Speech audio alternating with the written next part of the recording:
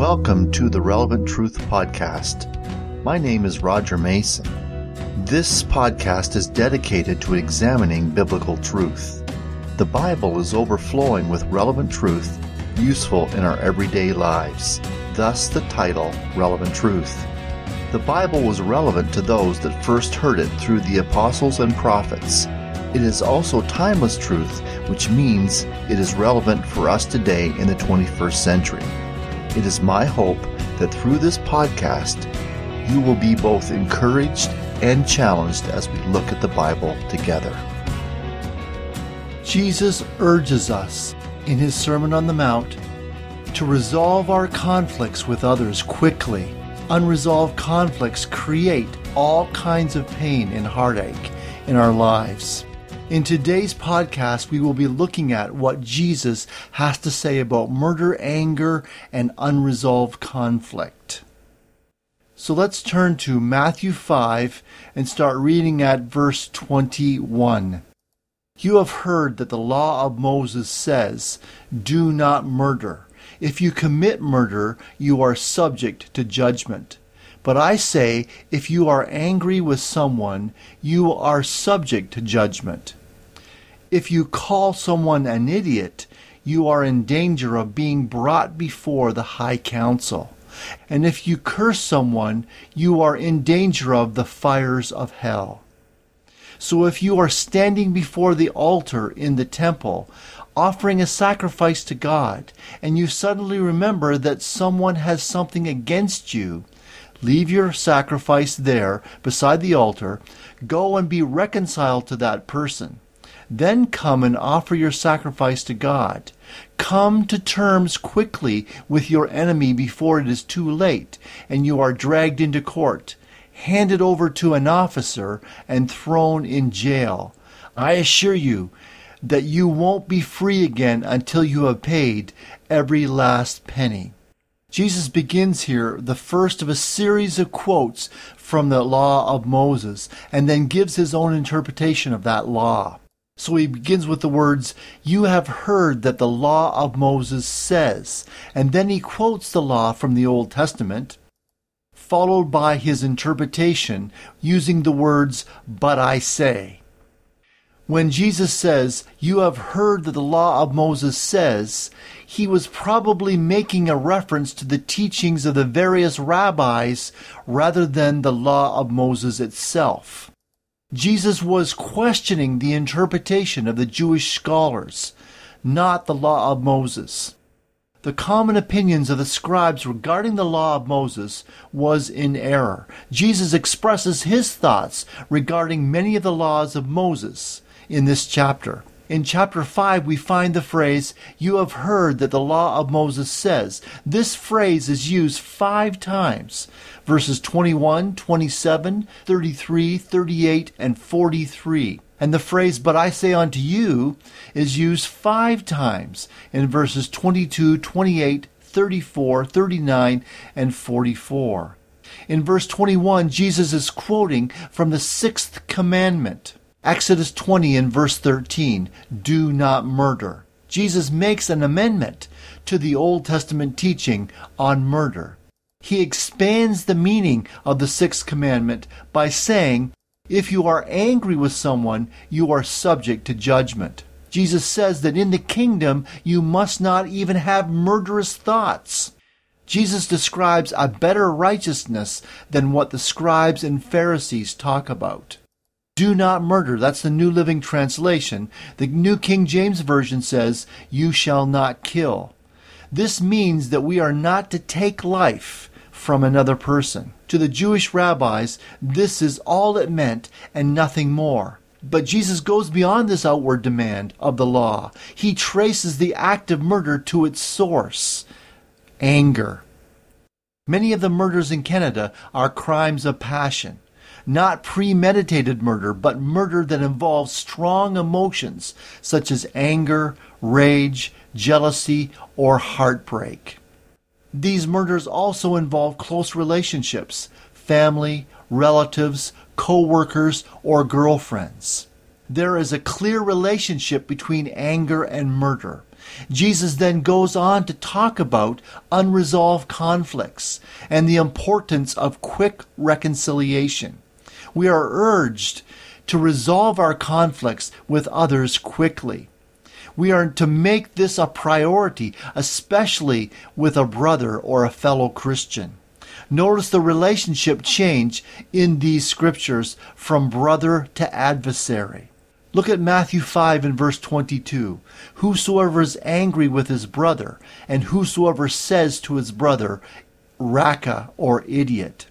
And then verse 23, therefore if you bring your gift to the altar, and there remember that your brother has something against you. And then in verse 24, leave your gift there before the altar and go your way. First be reconciled to your brother. So in each one of those verses, 22, 23, and 24, we have the term brother used. Now look at the change from brother to adversary found in verse 25. Agree with your adversary quickly while you are on the way with him, lest your adversary deliver you to the judge, and the judge hand you over to the officer, and you be thrown into prison. So we see this change between verses 24 and 25, where the brother now becomes the adversary. The relationship moves from the need for reconciliation between brothers and ends up in a court battle between adversaries. Notice also the escalation of the conflict. It starts with anger and then progresses to angry words and then eventually moves on to a prolonged offense and eventually ends up in court. The conflict appears to be over money. Verse 26, assuredly I say to you, you will by no means get out of there until you have paid every last penny. The urgency of the text is to quickly resolve our conflicts and to make this a priority in our relationships with others. Let's trace the escalation of this conflict. First, we start with anger. Verse 22. But I say, if you are angry with someone, you are subject to judgment. If you call someone an idiot, you are in danger of being brought before the high council.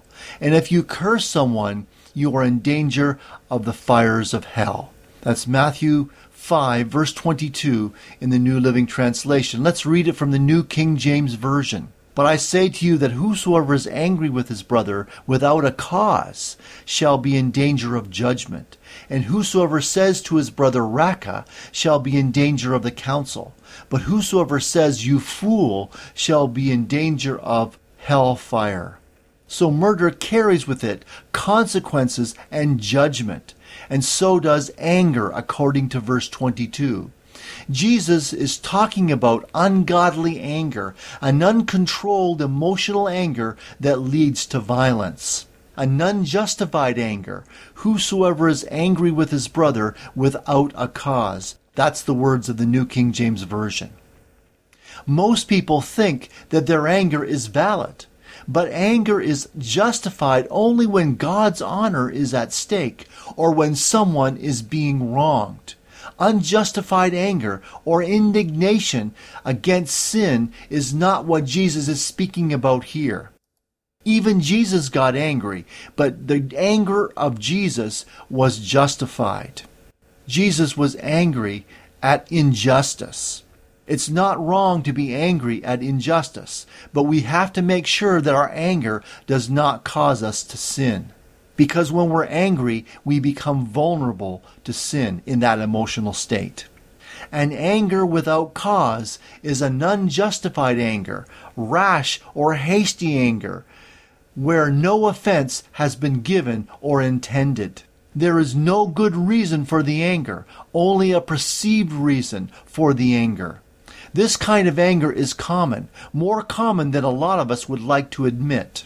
Let me illustrate this type of anger, an unjustified anger or an anger without cause. My wife is late in getting home from work, which makes me late for work. She is late because of a traffic accident that blocked the traffic on the way home. I'm thinking to myself, did she have an appointment and neglected to tell me? Did she go shopping? She knows that I have to be at work by 4 o'clock, and it's 3:50 right now. I get angry because of her lack of consideration of my obligations. When I find out the reason for her being late, my anger subsides because her reason was justified. She had no control over the circumstances that made her late. What would happen if I grabbed the car keys and stormed out to the car and raced to work, not knowing the real reason why she was late? I would continue to build up a case against her. Her lack of consideration for me that made me late for work. My anger was unjustified, but I failed to communicate. I could continue with this unjustified anger for days or weeks or months, failing to talk to her, failing to communicate, and harboring this unjust anger when she was completely justified in being late because of the accident. She had no control over that. And yet I continue to harbor anger, not knowing the real reason why she came home late that night.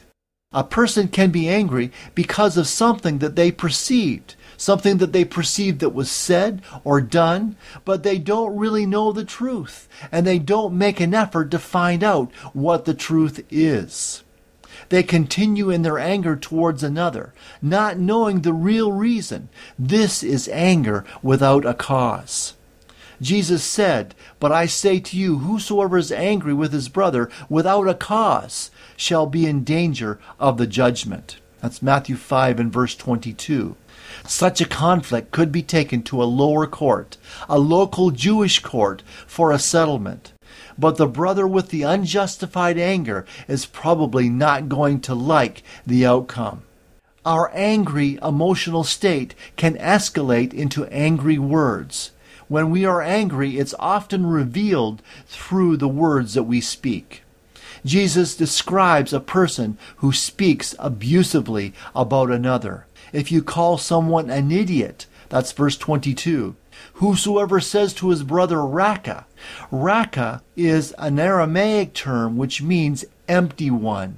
It is an expression of contempt. We might say something like, "You pea-brain," or "idiot." These are angry words of contempt, clearly intended to injure or hurt another person. These angry words clearly reveal wrong thoughts and attitudes towards another. This is a second type of anger mentioned in verse 22, accompanied by an expression of contempt. The Old Testament illustrates this type of action in Michelle's criticism of David, found in 2 Samuel 6 and verse 20. Then David returned to bless his household, and Michelle, the daughter of Saul, came out to meet David and said, "How glorious was the king of Israel today, uncovering himself today in the eyes of the maidens of his servants, as one of the base fellows shamelessly uncovers himself." The term base fellows refers to an empty person, those of no value or worth. These words were words of criticism and anger leveled at the undignified behavior that David displayed. She was probably jealous as well as angry with David. The New Living Translation says in verse 22, "If you call someone an idiot, you are in danger of being brought before the high council." The New King James Version says, "Whosoever says to his brother Raka shall be in danger of the council." The council referred to here is the High Court of Appeal in Israel. That would be the Sanhedrin. These words of contempt could result in one being brought before the Sanhedrin, the High Court in the land, and being sued for libel, injury of a person's reputation and character. But whosoever says, "You fool," shall be in danger of hell fire. If you curse someone, you are in danger of the fires of hell, the New Living Translation says in verse 22. To call someone a fool is the third form of unrighteous anger that Jesus condemns here.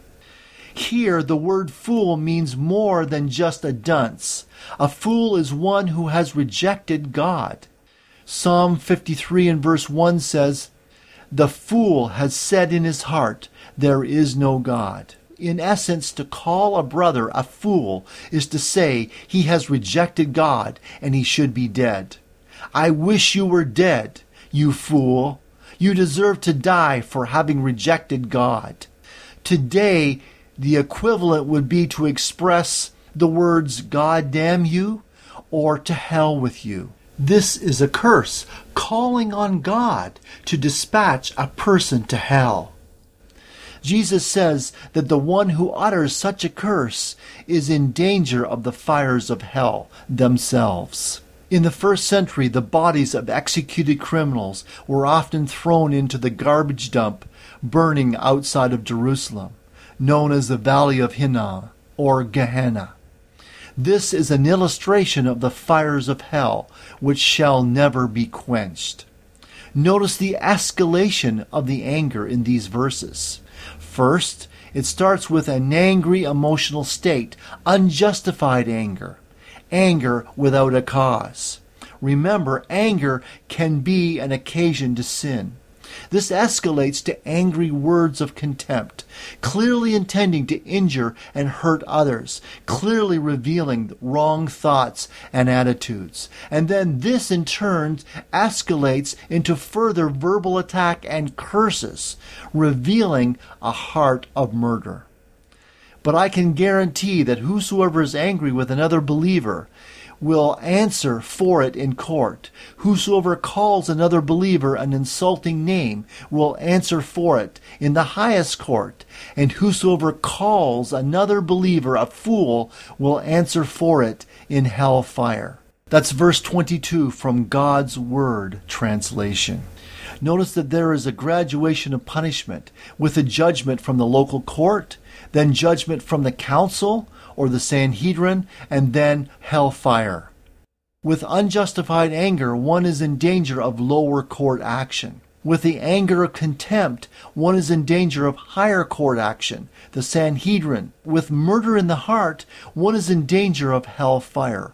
God now takes action. Jesus teaches that anger contains the seed of murder, that abusive words contain the spirit of murder, and that cursing words holds the very desire to murder. With a greater degree of crime, there is a greater degree of punishment, the judgment, the council, and hellfire. Secondly, this conflict escalates to being unresolved or prolonged. Verses 23 and 24. So if you are standing before the altar in the temple, offering a sacrifice to God, and you suddenly remember that someone has something against you, leave your sacrifice there beside the altar, go and be reconciled to that person, then come and offer your sacrifice to God. That's 23 and 24 in the New Living Translation. The overall message of these two verses is to be reconciled as soon as possible with others. We must keep this in mind in light of what Jesus has just said back in verses 21 and 22. There was a conflict between two people that caused anger to arise, angry words to be spoken. The conflict was not resolved. Instead, it was buried. When a conflict is not resolved, it gets buried, but it often remains just under the surface. When reminders of the conflict come to mind, anger will often arise, as well as other negative feelings and attitudes. This is an indicator that the conflict is still yet unresolved. Jesus paints a picture of a Jewish worshiper coming to the temple. The Jewish worshiper always comes to worship with an offering for God. The Pharisees were content with the externals of worship, not considering internal matters of the heart, like envy or malice or secret hatred. If a man conforms to the external rites of religion, then this act of worship is acceptable in their thinking. Jesus illustrates for us the seriousness of unresolved conflict. There are at least two different scenarios going on with this Jewish worshiper. First, there is the possibility that this worshiper was giving something to God in order to clear his conscience with an offended brother. Or it's also possible that the conflict was out of his mind, and as he came to worship, he was reminded of his offense. When a conflict exists between two people, it is God's desire that they reconcile the conflict before attempting to approach Him. Our human relationships always affect our relationship with God. You can't be good with God when you're not good with your human relationships. Reconciliation is a two-way street. If one side is unwilling to be reconciled, you are not held responsible. That being said, let me also add that it is our obligation to attempt to reconcile, to do whatever it takes to reconcile our relationship with another person. This principle, do whatever it takes, is illustrated for us in Matthew 5, verses 29 to 30. When Jesus is talking about adultery, this is what he says. If your right eye causes you to sin, pluck it out and cast it from you. For it is more profitable for you that one of your members perish than for your whole body to be cast into hell. So Jesus never intended us to take this literally. He exaggerates to make a point. If one has lust in his heart, to pluck out the right eye will only make him a left-eyed luster, because the problem is in the heart, not in the eye. The point Jesus is trying to make here is that we do whatever it takes. Whatever measures you have to take to reconcile, do it. Put out whatever effort is necessary to reconcile. Deal with it. Don't just do nothing. Don't let life cover it up and put it on the back burner. When you bury something like this, you bury it alive. It remains alive, active and destructive, even though it might be put out of mind. Without reconciling with an offended party, God will not receive the gift that we come to Him to offer. Jesus said, "Leave your gift there before the altar and go your way." Go right away and make right that wrong. First be reconciled to your brother before you offer your gift to God. If you have wronged him, make it right. If you owe him a debt which ought to be paid, pay it. If you have injured his character, confess it and seek pardon. If your conduct has been such to lead him to suspect that you have injured him, give him an explanation, but deal with the problem immediately. Don't delay. Right the wrong quickly. It is hard to worship on a Sunday morning when you've had a horrible fight with your wife in the car on the way to church.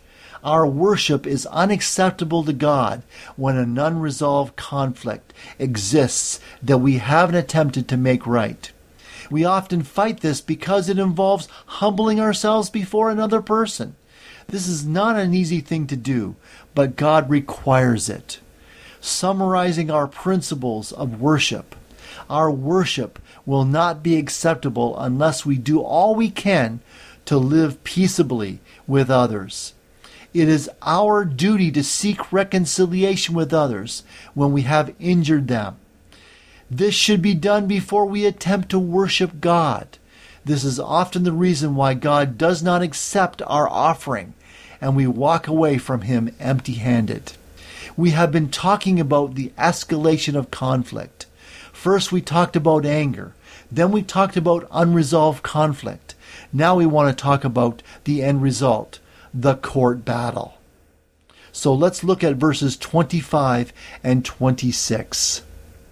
Come to terms quickly with your enemy before it is too late and you are dragged into court, handed over to an officer, and thrown in jail. I assure you that you won't be free again until you have paid the last penny. That's Matthew 25 and 26 in the New Living Translation. Agree with your adversary quickly while you are on the way with him, lest your adversary deliver you to the judge, and the judge hand you over to the officer, and you be thrown into prison. Assuredly I say to you that you will by no means get out of there until you have paid the last penny. That's from the New King James Version. See the change in relationship in verse 25. Agree with your adversary quickly. The emphasis here is on being reconciled immediately. The issue between brothers, now adversaries, is now going to court. To put off reconciliation creates all kinds of bondages. We put ourselves into a terrible prison when we refuse to reconcile. Jesus advises that we settle the matter on the way to court. Don't let conflict go unresolved. The assumption in this scripture is that you are the guilty party. If therefore, when you are offering your gift upon the altar, you remember that your brother has a grievance against you, that's verse 23. Come to terms quickly with your enemy before it is too late, and you are dragged into court, handed over to an officer, and thrown into jail. That's verse 25. Jesus warns us about the reluctance to admit guilt.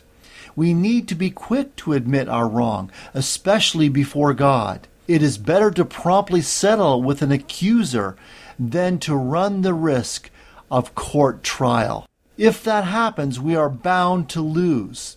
The point is clear. If you are wrong, be quick to admit it and make things right.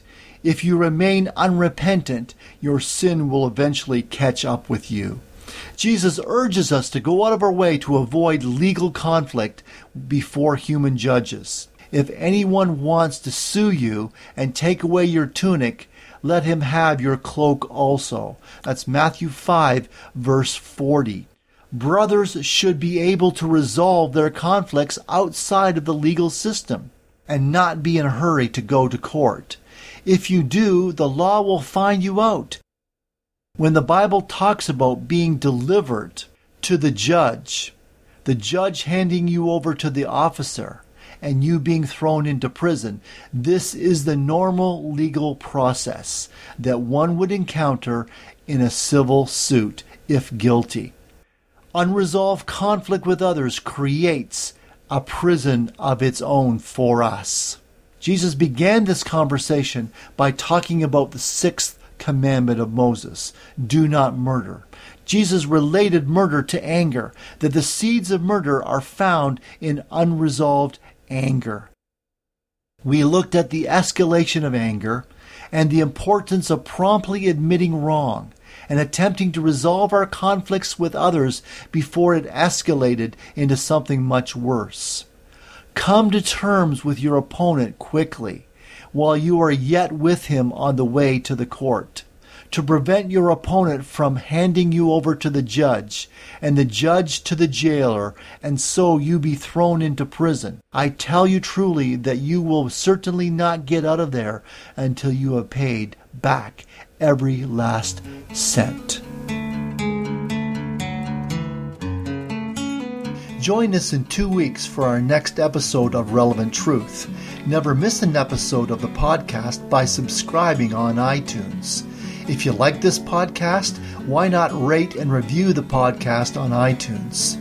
You can also visit my website, relevanttruthpodcast.com, where you will find an archive of all of my messages and book recommendations. You can also contact me at rockrevmason79@gmail.com. Thanks for listening.